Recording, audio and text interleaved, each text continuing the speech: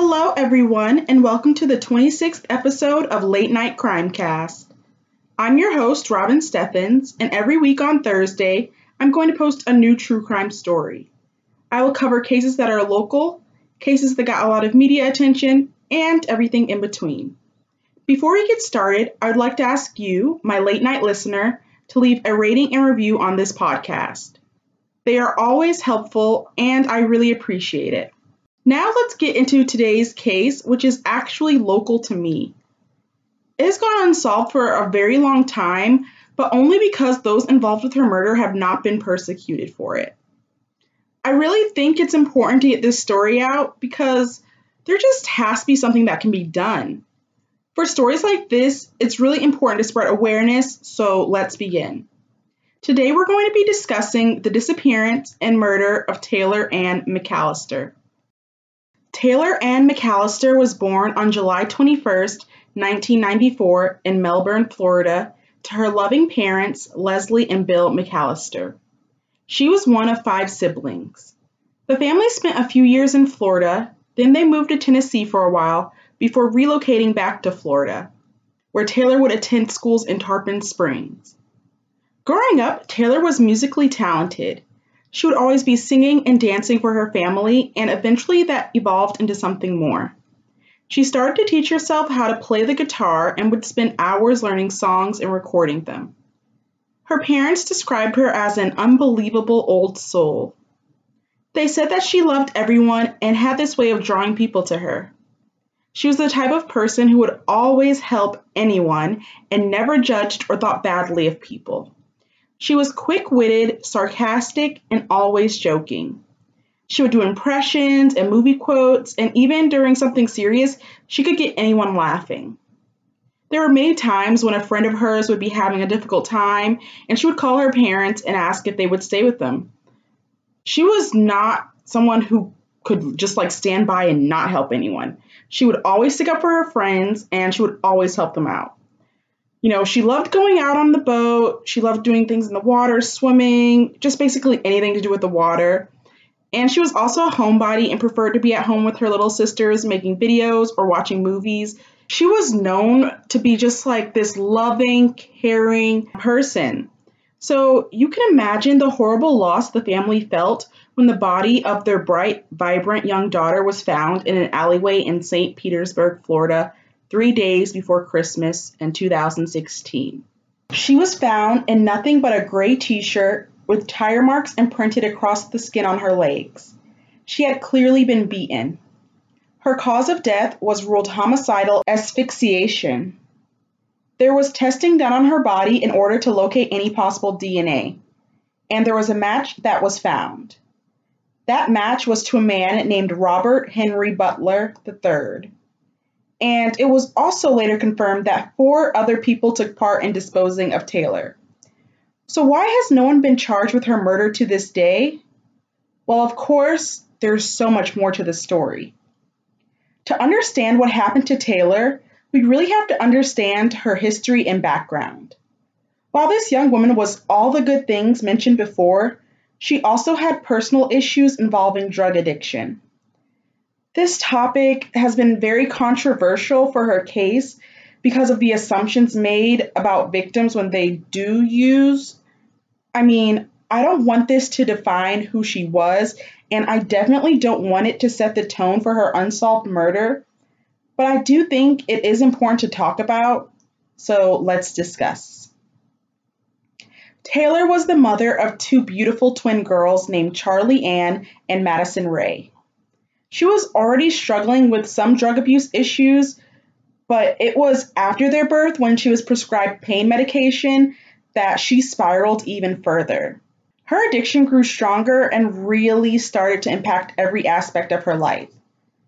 This addiction meant that she was always moving around a lot, place to place, with, some not so great people. She wouldn't contact her parents for a few months or so, and she would call from new phone numbers frequently. Taylor had started to surround herself with a lot of shady people as a result of this new lifestyle, but she didn't necessarily give up all positive aspects of her life. I mean, she still had healthy friendships with two good friends she had known for a long time.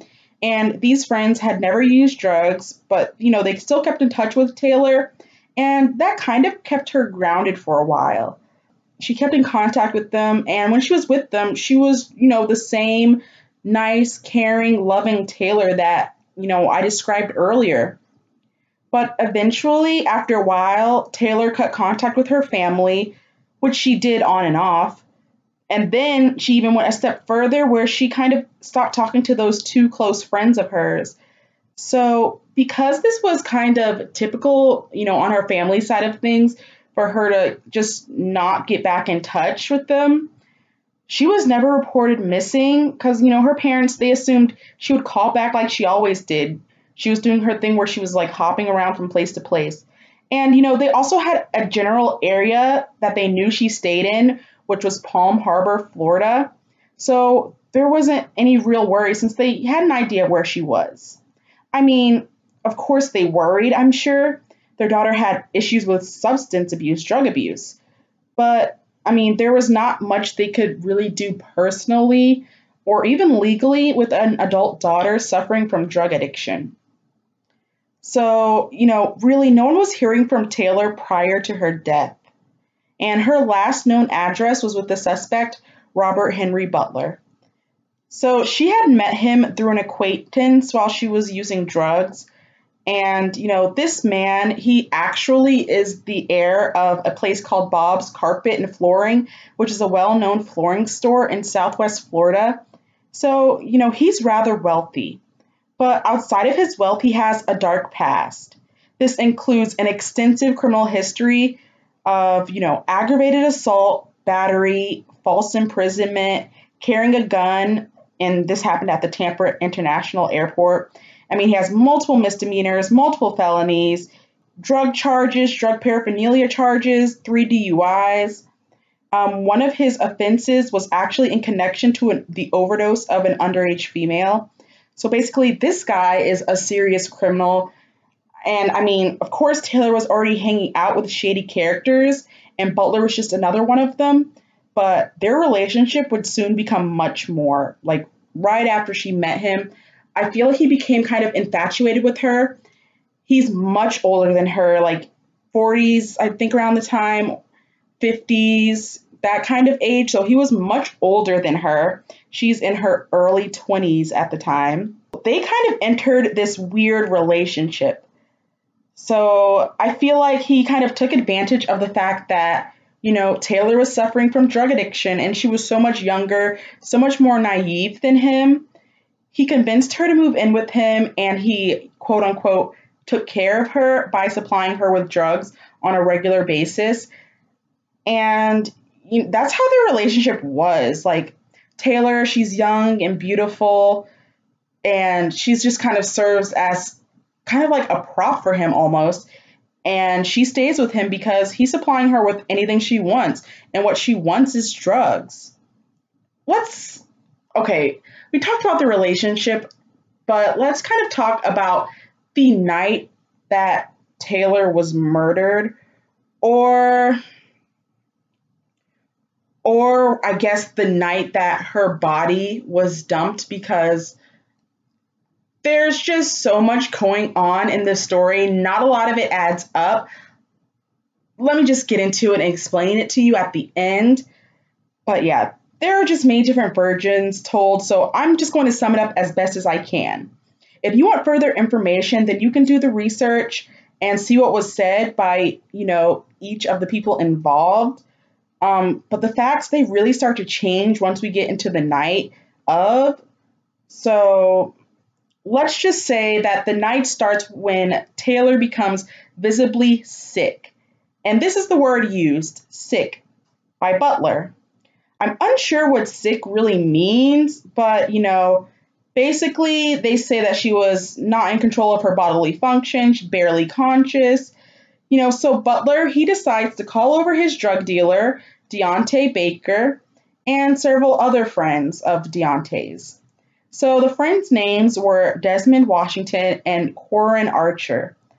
All of these men admitted to Washington being there, this whole situation, Because I just wanted to say that because he's not really mentioned too much in any kind of article.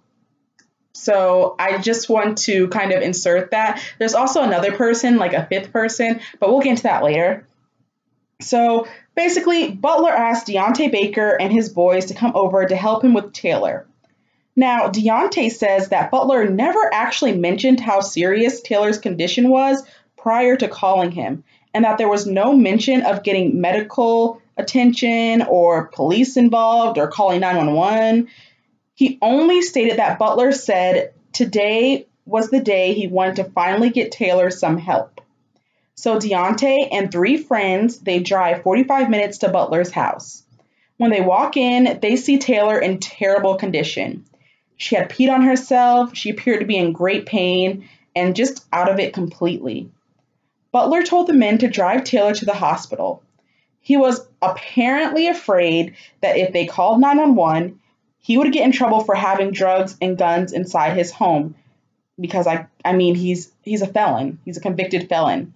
So that was the reasoning given behind them not calling 911. Butler refused to touch Taylor and forced, Deontay and his boys to move her. One of Deontay's friends, named Desmond Washington, was the one who physically moved Taylor into Butler's truck. Another one of Deontay's friends, Corin Archer, he drove alone in Butler's truck with Taylor inside. The others drove behind him. Butler was not with them when they were supposedly driving Taylor to the hospital. That's where they were supposed to go. At some point, Taylor passes away inside of the truck. The men call Butler to notify him, but he insists that they just, quote, take care of it, unquote. The men spend some time conspiring on how to get rid of her, and they keep driving for about 25 miles. Later, while being interviewed by police, Deontay admitted that some of the ideas consisted of burying her, but instead they kind of freaked out and they decided to pull over and dump her in an alley before speeding off. They sped off so fast that they actually accidentally ran her over, so that explains the tire marks on her leg. But still, there are some serious holes in this story, and the missing pieces I think really lie with Butler. What had really happened to Taylor to have her in the condition that she was in? Because when Taylor's body was discovered, she appeared to have been beaten. She was severely bruised. There were scrapes and cuts all in her mouth. And, the only thing that she was wearing was a shirt that was pulled up, exposing her breasts. There was DNA found under her fingernails and on her neck as if she had scratched someone fighting for her life. I mean, there was the outline of fingers on the right side of her neck, and also the clear fact that her death was ruled as a homicide. So, the medical examiner has ruled out any chance of an overdose. There was extensive damage done to Taylor's body. In the description of this episode, you'll be able to find links and images to show the extensive damage done. I mean, they're not for the faint of heart. Just a warning, they are post-mortem pictures. So just a warning, but I'm going to include that so you guys can see it for yourself, how she looked. It doesn't add up at all. And I just want to point this out. So, the men, they get rid of Taylor's body. They go back to Butler's house. They decide that they're going to all stick to the same story about Taylor's death. They burn their clothing, they destroy surveillance tapes in the area that would show them moving her body, and they discard Taylor's belongings into multiple dumpsters. They also cleaned the truck Taylor was in, they cleaned the house, and they disposed the mattress she was on. Taylor's found at 7:30 a.m. on December 22nd, 2016. She was found by a man collecting cans in the alley. So, police interviewed Butler the same day that Taylor was found. They observed fresh scratches on his face, nose, and arm. They asked for his DNA, but he immediately asked for his lawyer. So, police, they have to obtain a warrant for a swab of, DNA from his mouth. And so they get that, they get the results back, and it's a match. The DNA under Taylor's fingernails matches Butler's. And, the fresh scratches on his face were from Taylor. So this brings up so many questions. So basically, the police kind of were stating that because she lived with him, having his DNA under her nails wasn't that, indicative of anything. But I mean, he has scratches on his face. So that basically is like evidence of some kind of altercation, I would feel. But I guess they can't confirm that. But still, there are so many holes in this story. Apparently, she was sick. That's what was said. That's like the verbiage used. So she was sick, and it's kind of implied that it was from drugs or an overdose. But if that was true, why did he have scratches on him? Why does it look like Taylor was defending herself from him? Why does she have significant bruising on her to the point that she had appeared to have been beaten? Why was her death ruled to be a homicide? And why destroy all this evidence? Why go through cleaning the house, go through cleaning the truck, go through, doing all these things, getting rid of a mattress, if she just died from an overdose? I feel like it would be easy to explain, like, okay, she had an overdose. We panicked, she died, so we dumped her body. But I guess it's harder for you to explain that you beat a girl to death because her death was not from an overdose.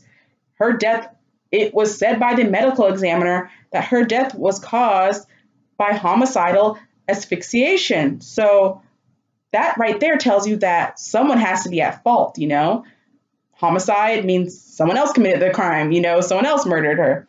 So someone has to be at fault.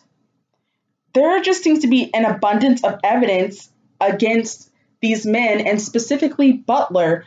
And basically they confessed to all being involved. But to this day, Taylor's case is still considered a cold case. Here's a few reasons why I think that it is. I already mentioned that she lived with him, so DNA found on her really wouldn't hold up that well in court. But also the detectives on her case, they didn't have enough evidence to get a search warrant of Butler's house. So they were just kind of scoping, like the first few days after finding her, they were scoping out his house, and they saw people coming in and out cleaning the house, getting rid of all the evidence. So they didn't have enough evidence in the first place. And then they were watching people clean the house and clean up evidence that they could have had. So there was that. And then there was also the question of Taylor's, health. Even before she died, like, she was using drugs. So, it appeared that she was badly beaten, but her body was already in really poor condition due to her drug use. She had hepatitis, kidney failure, and bacterial growth on her heart valves that can come from using dirty needles. She had abscesses in her lungs and suffered a stroke. And so, yeah, there's that. And also, no one would admit to murder. That's like clearly the biggest reason why nothing's been done. No one would admit to murder. So while they confessed their involvement during the night of Taylor's death and, dropping her body off, her having this quote unquote overdose, even though clearly her cause of death says something different. They confessed to all that, basically. They confessed to all that part, like her having the overdose, getting rid of her after she passes away, whatever. But they don't actually confess to who caused all the bruises and markings on her body. They don't confess to why she has those marks on her throat. Things like that caused the medical examiner to say that her death was a homicide. And so, the detectives, they did try to push them. They tried to apply pressure to them and say they were going to convict them all of money laundering. And this is more related to the whole drugs thing, which is like a whole separate issue. But, they were hoping someone would just like rat anyone out about what had happened. But no one did. No one said anything. No one confessed to anything. They all stuck to the story that they gave of what happened that night. And at the end of it all, these men were hardly punished for their crimes. Robert Henley Butler III was only convicted of failure to report a death. He was given a year and he served 8 months. Deontay Baker was only convicted of failure to report a death. He was given a year and he served a year. Corin Archer was only convicted of failure to report a death. He was offered 6 months but served just 4 months. Desmond Washington was never charged. And I mentioned this really briefly earlier, but there was also another man said to have been involved, or, at least there the night of, but I could not find enough consistent evidence on or about him, so I didn't mention it. But this possible fifth suspect was never charged either. As a result of the investigation into Taylor's death, Butler and Baker faced drug charges, and, Butler was charged and convicted of money laundering in a federal court, and this is all in relation to the drugs again. Taylor's parents, they were told that he would get 12 to 14 years, but that didn't happen because he made an agreement to testify against Deontay Baker in exchange for a lighter sentence. So he was sentenced to 40 months for money laundering, which was later reduced to 24 months, and he's scheduled to be released in 2021. Everyone else involved in the case is not imprisoned. Justice is yet to be served for Taylor.